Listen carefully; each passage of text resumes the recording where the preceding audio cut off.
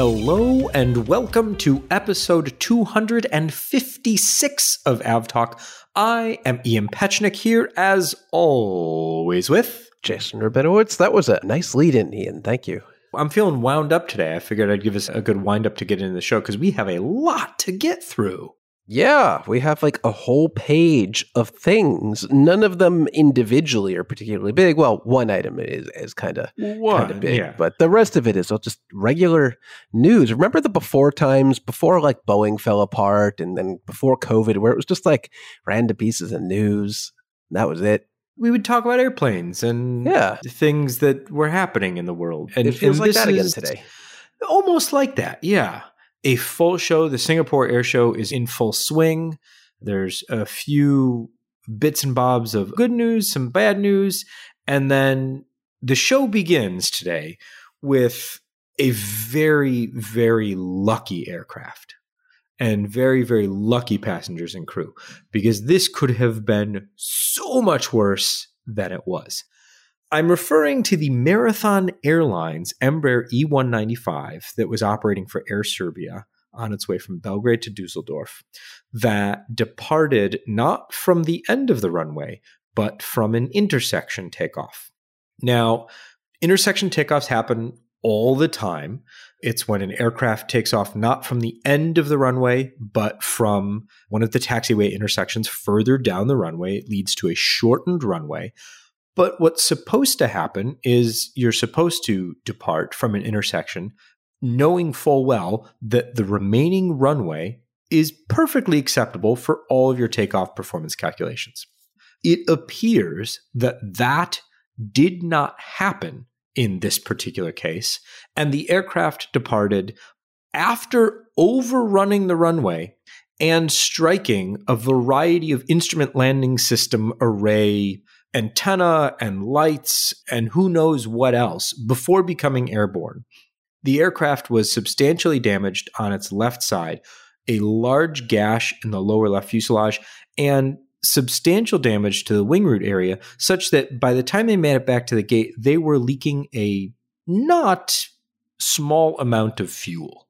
Yeah, this was one of those incidents where there was a very slim margin between this being something we discuss at the top of the podcast and then move on from it being a special show because something terrible has happened. Very similar to the JAL accident earlier this year with the A350. But for the grace of who knows what, this aircraft was able to limp back to its origin, I think like 50 minutes later, and touch down without any injuries. It was, I think as John Ostrower put it, there are some crew members and some passengers who owe engineers in Brazil some drinks. Not Brazil, I'm sorry. No, wait.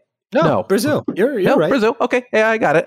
Thank you. Yeah. The E190 is kind of a tank of an aircraft, and it was proven yet again in that you have to see the pictures. You have to see the video of this thing just limping back all the way to the gate for some reason. Like, I don't think they stopped on the runway and had any attention there. They understood kind of the full. They didn't know how bad it was. But it was very bad, very, very bad. This was inches away, who knows, from being an actual disaster on our hands. What happened here is that I understand that the runway they took off from wasn't always a runway, actually. It was, I believe, recently converted from a parallel taxiway to another runway to a runway recently. And none of this we're going to have to, of course, as we always say, wait for the investigation to go through and wait for the official findings, but there is air traffic control audio from this. And apparently they entered at the wrong taxiway, the very wrong taxiway to this runway. And the air traffic controller on duty noticed, hey, it looks like you're entering the runway at intersection D5 and not D6. Are you sure you want to do that? Maybe run some new calculations and make sure you're not accidentally going to, kill everyone on board. And apparently they did some calculations and they did them poorly because it did not end well for that flight. So it's a very interesting circumstance here where a mistake was made. They entered at the wrong taxiway and it was noticed by air traffic control, which is exactly what you would want to happen. But for some reason, the flight crew was confident that they could take off from that intersection, which was not correct. So what has happened at this point is pretty impressively, Air Serbia has taken pretty decisive action already and has already canceled the wet lease with Marathon Airlines, which I believe operated 3 E195s and 1 E190 on behalf of Air Serbia. Already canceled, no longer going to be doing business with that airline, which it's going to have to scramble to backfill because this coming summer season, they were supposed to operate 30 flights a day for Air Serbia, which is a pretty significant chunk of its overall schedule.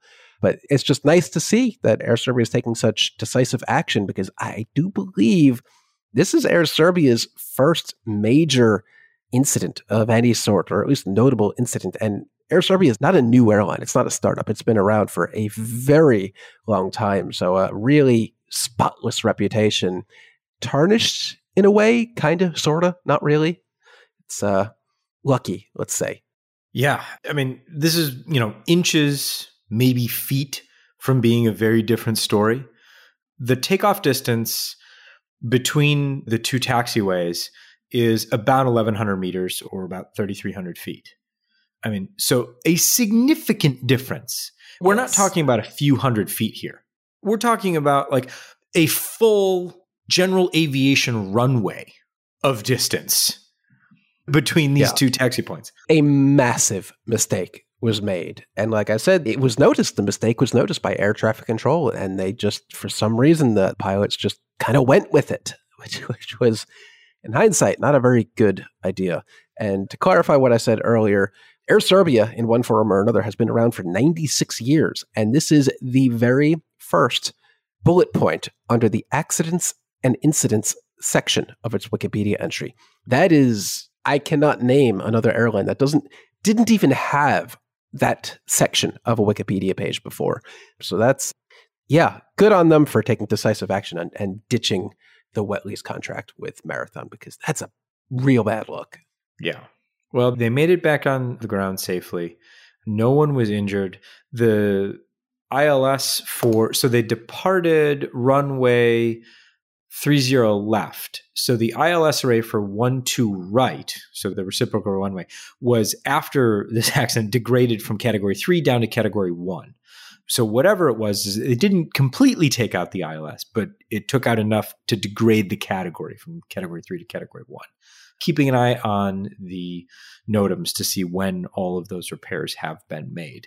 But not great. But it was great that everyone walked away uninjured. So that's a little bit of good news there.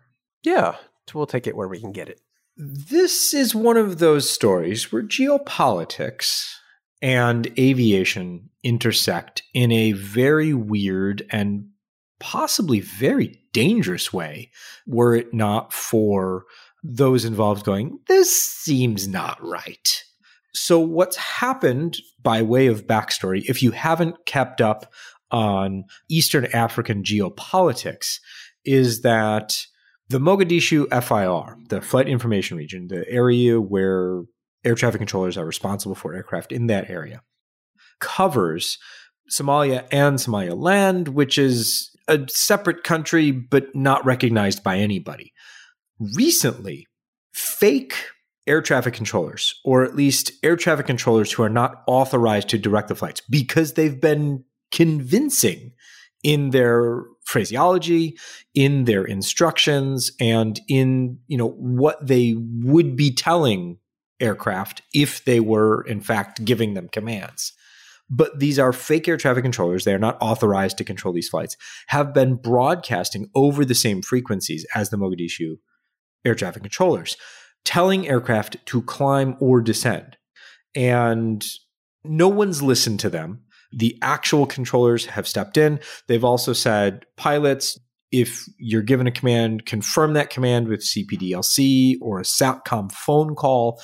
The pilot and dispatcher community has spread the news far and wide, so I think everyone is aware of the issue at this point. But it affected close to a dozen flights so far.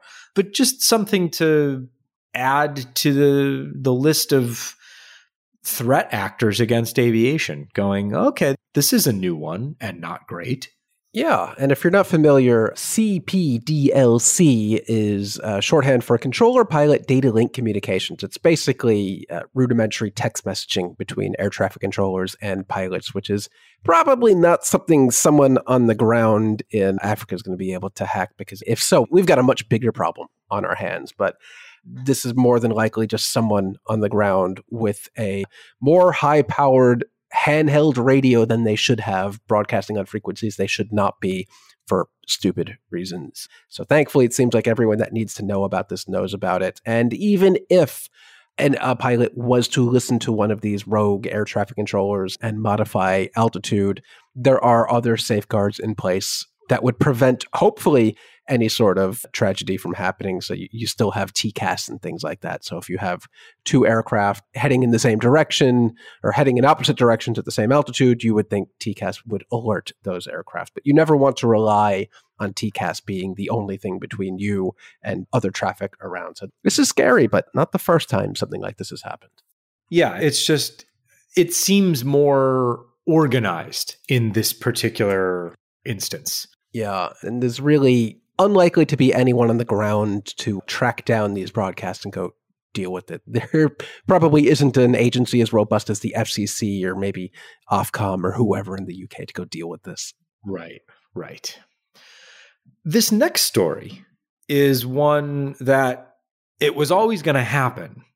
I'm honestly surprised it happened this quickly, but I shouldn't find it funny because I guess the harbinger of things to come, but I find it kind of amusing.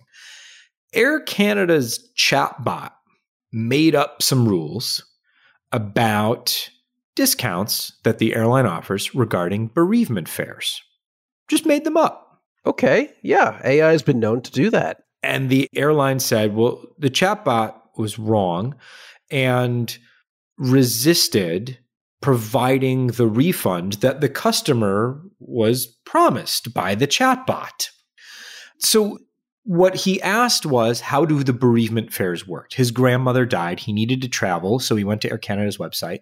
The chatbot said that this man should book a flight and then request a refund within 90 days. Elsewhere on the website, Air Canada explicitly says that's not how it works. Here's the policy. You have to do this before you book a flight. And so when he went to request a refund, it was rejected. And Air Canada said he should have known that our chatbot was making stuff up and gone to the other part of the website. How could you possibly know that? And Air Canada said, we're not giving you a refund. We'll give you a credit and we'll update the chatbot. This gentleman said, no, I want my refund, and filed a small claims complaint against the airline it's called Canada's Civil Resolution Tribunal. So it's a small claims court. Oh, tribunal. That's I know. big time. So here's where it gets, I think, just ridiculous. Because up until now, I was like, okay, this is it. Air Canada said that they should not be held liable for the chatbot's misleading information because, quote, the chatbot is a separate legal entity that is responsible for its own actions. No. Happy that apparently the court tribunal did not agree with that, because that would set some pretty dangerous precedent, wouldn't it? I'm not sure if they're judges, but they're judicial people that are members of the tribunal, said, quote, Air Canada argues it cannot be held liable for information provided by one of its agents, servants, or representatives, including a chatbot. It does not explain why it believes this is the case, or, quote, why the webpage titled Bereavement Travel is inherently more trustworthy than its chatbot. Yeah. I mean, I sure would like to know what the chatbot was referencing to come up with that claim that you could do it after the fact, which just doesn't make any sense. Was it referencing outside material off of Air Canada's site, or did it just simply make it up? I don't know.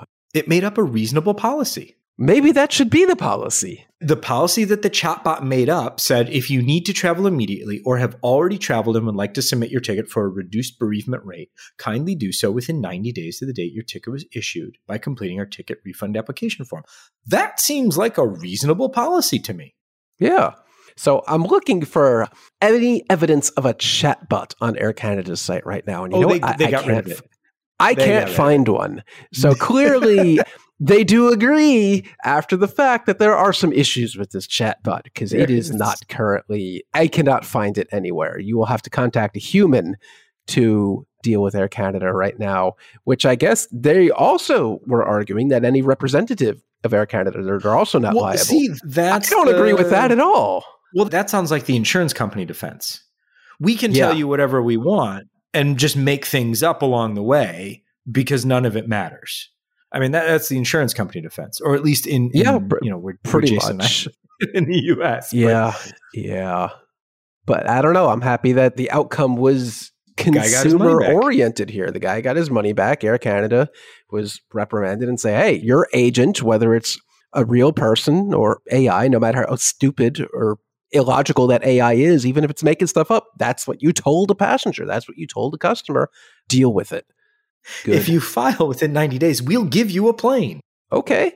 I mean, there was the faked tweet from a couple months ago about, the Harrier. Yeah. But there was a couple months ago, someone, I believe they faked like a chatbot conversation with a car dealership, like a local whatever car delership that they tricked it into giving away a free car. And clearly that did not work.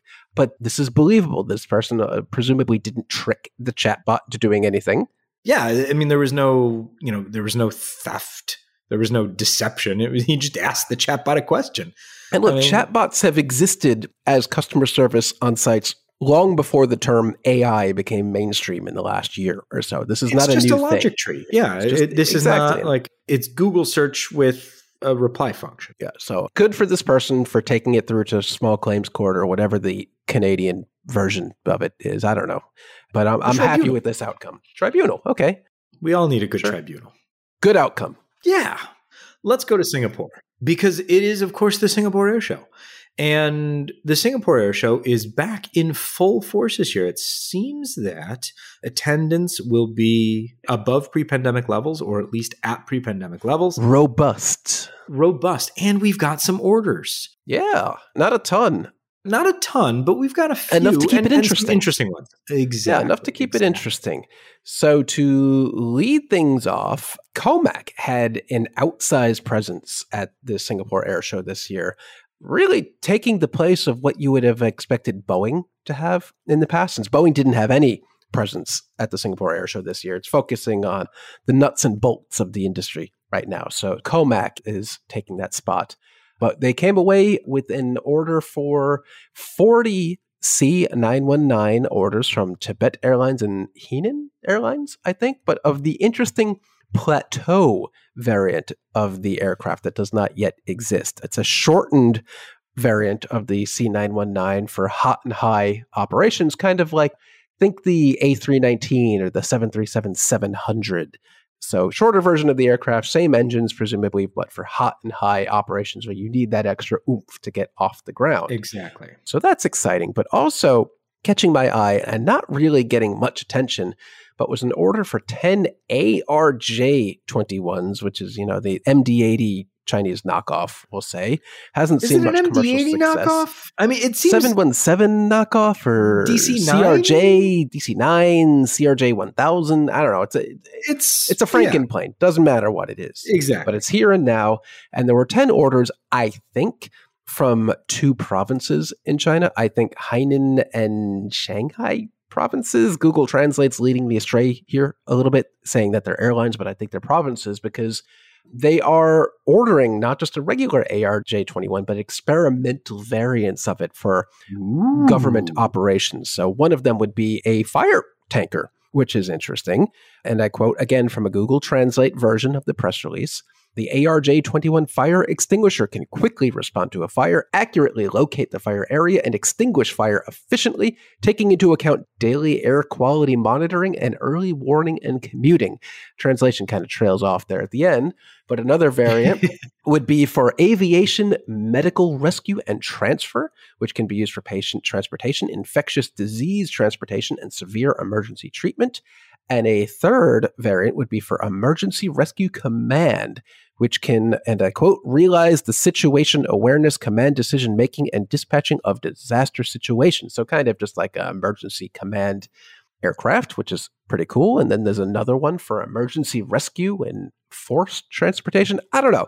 The Google Translate's a little iffy, but they're really throwing everything at the ARJ-21 to see what it can do in a government capacity rather than a commercial operation, which hasn't seen all that much success. But that it's something to keep an eye on, because particularly the firefighting variant of the ARJ-21 is interesting to me, because that's a variant of any aircraft that is highly sought after and necessary these days, unfortunately. Yeah. We should also note that the Singapore Air Show is the C919's first visit outside of China. Yeah. So a big debut internationally for COMAC. Other things happened as well. The newest worst-kept secret in the industry, Thai Airways' order of 45 787-9 is official. I think there was also an option for 35 more 787, so that's exciting. Royal Brunei picked up 4 787-9s, which is nice to top off a little bit extra on top of that. And then today, Airbus chimed in with a small order from Starlux, topping up its A330neo fleet with an additional 3. And also, interestingly, 5 A350 freighters. That's a mighty small airline to have a dedicated wide-body freighter fleet from. So I found that one to be quite interesting. I'm not sure exactly which executive with Starlux it was, whether it was a CEO or someone else, but they basically said, hey, we're a huge cargo hub. We're important to the global cargo markets, and we are absolutely not going to be left behind. So yeah, let's get a handful of A350 freighters and put them to use. Yeah, good for them. A bit unexpected for such a young, small airline to operate a fleet of brand new dedicated freighters, especially when the freight sector isn't doing too hot at the moment. But hey, maybe they like the fact that Airbus also announced at the Singapore Air Show that the A350 freighter will have an increased max payload from 109 up to 111 tons. So maybe that made the math work. That's what pushed them over the edge, I bet. That did it for me. And also a couple of ATR orders, ATR 46-600s, 2 of them being ordered by Moldovan Airways, I believe. And I think that's it, at least through today, the end of the day on Wednesday, February 21st. Not a huge list of orders published, but something is better than nothing. Yeah. Maldivian, we'll get to Moldova later in the show. We don't want to mix those up. I said the wrong thing. One of them might get mad at us, and I'm not sure. I read the wrong line.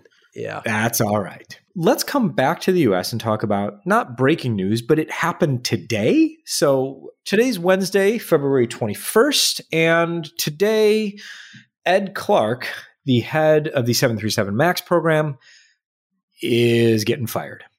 He will leave the company. Yeah.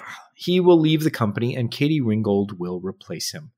Clark took over the 737 MAX program in 2021 as the 5th head of the 737 MAX program in 4 years.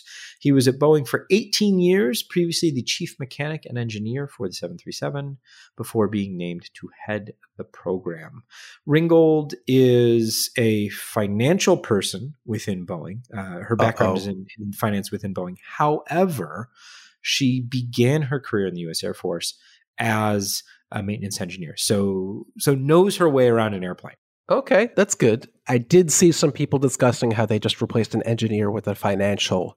There seems to be some background in engineering there, which is good and sorely needed. So I guess that could put those rumors or I guess disparagements to bed. That's good. It won't, but it should. People should actually go and read the article by Dominic Yates at the Seattle Times, who first reported this story. To me, our next story is the most important story of the week.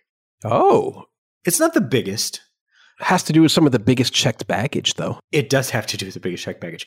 But it's definitely one of those things where this is consistent among changes that I feel this airline has made in the past and continues to make.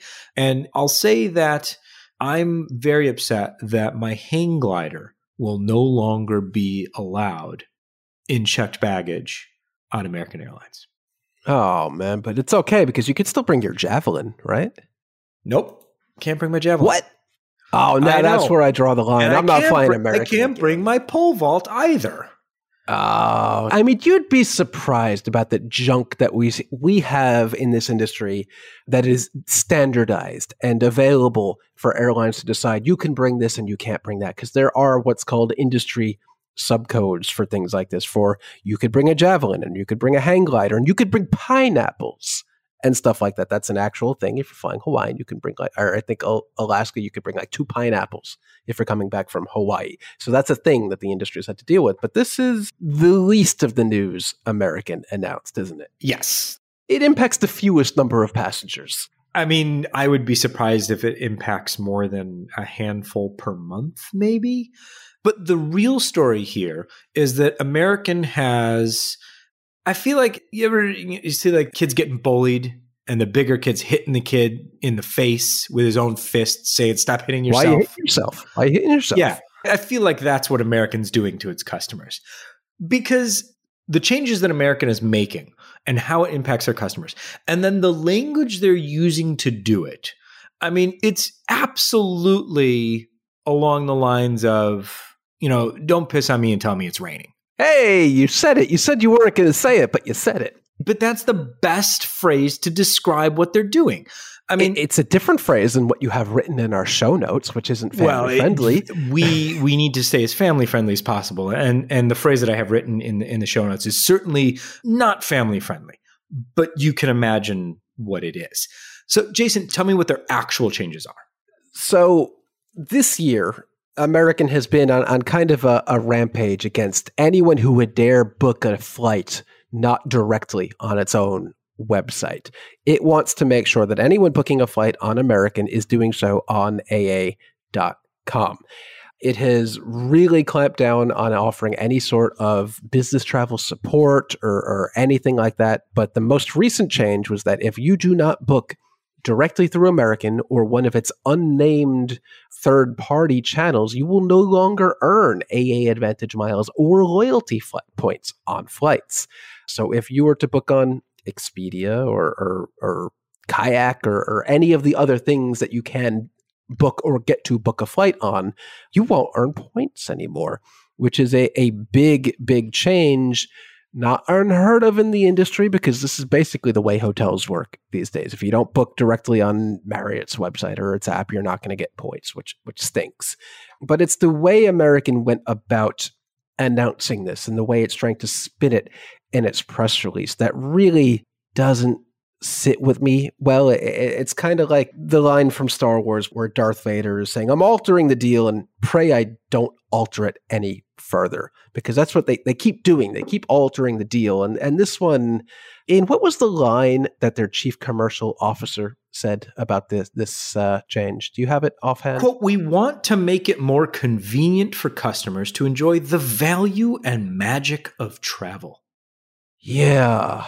It's one thing to make a change. If you want passengers to book directly on American so you don't have to pay out any sort of commission or anything, that's fine. If you want people to book on American site because the lowest fare is probably going to be there, maybe going to be there because of NDC, which is a whole other thing, that's fine. But to go on and say, we're making it more convenient to enjoy the magic of travel, that's just not what this is. It's the kind of thing you'd expect to see on I don't know, if he appeared on like the morning TV shows or something like that and consumers were watching it. But to say that in a press release that they would ostensibly expect media to parrot and to repeat is just ridiculous, because how does forcing people to book on American site directly enable them to enjoy the magic of travel?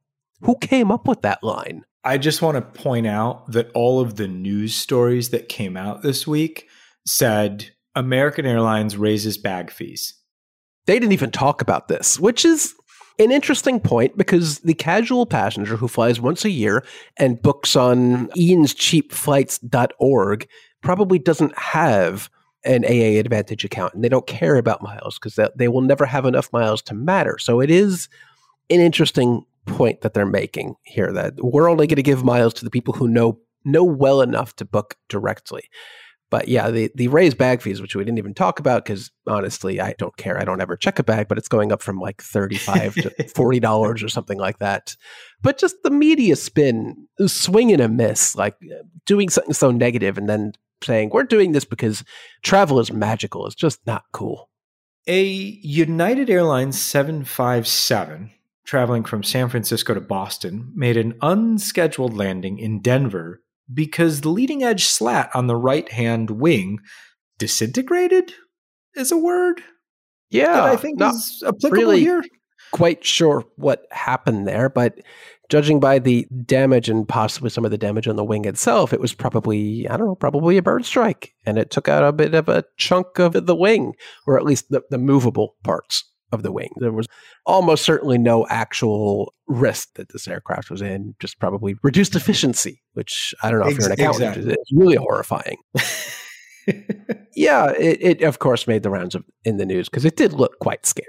Sure. I mean, the average passenger doesn't know what parts of the aircraft are important to remain intact and which parts can slightly disintegrate and remain safely in the air. As we learned from Air Serbia, you can take a whole chunk of the aircraft out and it won't really matter. This was more along the lines of a small piece of, I guess it's the trailing edge of the leading edge, if that makes any sense. Yeah, I get it. We could put a link in the show notes. But the flight landed safely in Denver and things were fine. I was going to bring up a whole thing about eyewitness quoting and local news reporters talking about, asking people, passengers, trying to get that scare quote. It's not worth it, Ian. It's not worth your time. I'm just going to leave it. More surprising, though, is our next story because Finnair has turned a profit. Holy cow. Are you Didn't sure? see that one coming. I had to double check the numbers. I was poring over their books and running the math, and it's true. Were you wearing a green visor? Well, of course. And I had one of those little green lamps that only illuminates the paperwork and none of the room around you. But Finnair is like the little airline that could. It actually turned an operating profit, a small one, $24.2 million in the fourth quarter of last year. Its first profit since 2019. That may not sound all that impressive, but considering the impact of first we had COVID, and then obviously that impacted every airline in the world, and then Finnair in particular was impacted by the closure of Russian airspace, which had probably impacted Finnair more than any other airline in the world, I would say, as its business model was basically take people from the US and Europe and get them to Asia via Russian airspace. And when you can't go through Russian airspace anymore, that business model doesn't really work anymore. So they had to figure something else out. And there are a lot of other airlines that still have not been able to turn a profit since COVID. And here we have Finnair turning a profit with an entirely separate, seemingly never-ending crisis. They figured it out and they turned a profit. Good for them. Indeed. I'm very proud because I enjoy them very much. Yeah, Finnair is a nice airline, and it's good to see they presumably figured something out. The balance of the show, we've got some quick things to move through. So, Jason, let's begin the beginning of the end and let's go to United resuming Tel Aviv flights next month. Yeah, this one's hot off the electronic presses. United will resume New York/Newark, as they call it, to Tel Aviv on March 2nd of this year. So relatively soon. That's only a couple weeks from now. However, the flights will spin up on March 2nd and again on March 4th, but they will not provide nonstop service from Newark initially. They will make a stopover in Germany, I think it was. Why can't I find this real quick? It's somewhere there. Munich. Yeah, I think it's Munich. They're stopping somewhere along the way. And they say this is after they've conducted a detailed safety analysis in their decision making, blah, blah, blah, blah, blah. But after just a few days, on March 6th, they intend to resume nonstop service from Newark to Tel Aviv. But they kind of want to toe dip in the first couple of days, where they're only going to operate March 2nd and 4th, and then on the return, March 3rd and 5th. And I guess it's a test, and if they see what they like, if they're operating without any sort of issues, they will resume daily nonstop service, and I assume it will be very expensive because there is still not much capacity into Tel Aviv. Iberia Express also resuming flights to Tel Aviv. That'll happen on April 1st. They'll also start with a reduced schedule and ramp up as time goes on. Jason, which airline has discovered Mexico's newest airport? Discover Airlines has discovered Mexico's newest airport in Tulum. This was an interesting one. It's the airport's first long-haul destination, and this is quite a long-haul destination. This is quite a long flight. It's the world's hottest new airport right now. Everyone is tripping over themselves to add flights to this destination, except Spirit, who announced and then said, oh, wait, we don't have any airplanes to do that with, and then canceled the route before it began. Well, Yeah, what are you going to do? That's exciting. It doesn't start until December 12th of this year, so that's still way off in the future. But hey, anytime a new airport has its first international, not even just international, but long-haul transatlantic destination, that puts that airport on the map, doesn't it? Yeah. It's not Cancun-ness of the airport is very appealing for a lot of airlines. Yeah, this is not an airport that's going to be busting at the seams, at least with frequencies anytime. It might be busting at the seams operationally because it is not a large airport. I don't even think there's an ILS, but pretty sure, as we know from Mexicana's first inaugural flight, which didn't make it there because it was foggy and they don't have any sort of instrument landing system that I'm aware of. So could be interesting for long-haul flights. Now it's time for Moldova. Air Moldova's air operating certificate was suspended in August of last year. The airline was given 6 months to, get its act together, address deficiencies, remove nonconformities, show that they could operate an airline. It didn't do any of that. Not at all. So the AOC has been officially revoked by Moldovan authorities.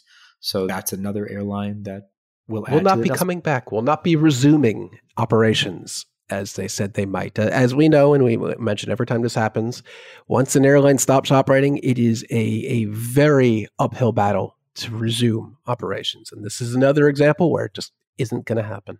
This airline is done.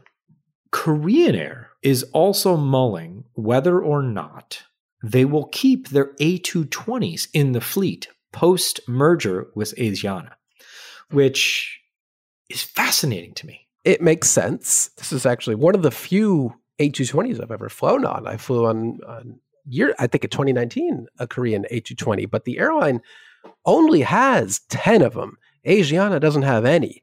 So it makes sense to cut out the A220 because it would be too small of a subfleet for the combined Korean Asiana, which feels like a merger that's been in the works for ever at this point and still isn't a done deal. Still not happening yet. Will happen eventually, but it makes sense. But it's just odd again to see second week in a row we're talking about a large airline possibly giving up a fleet of A220s.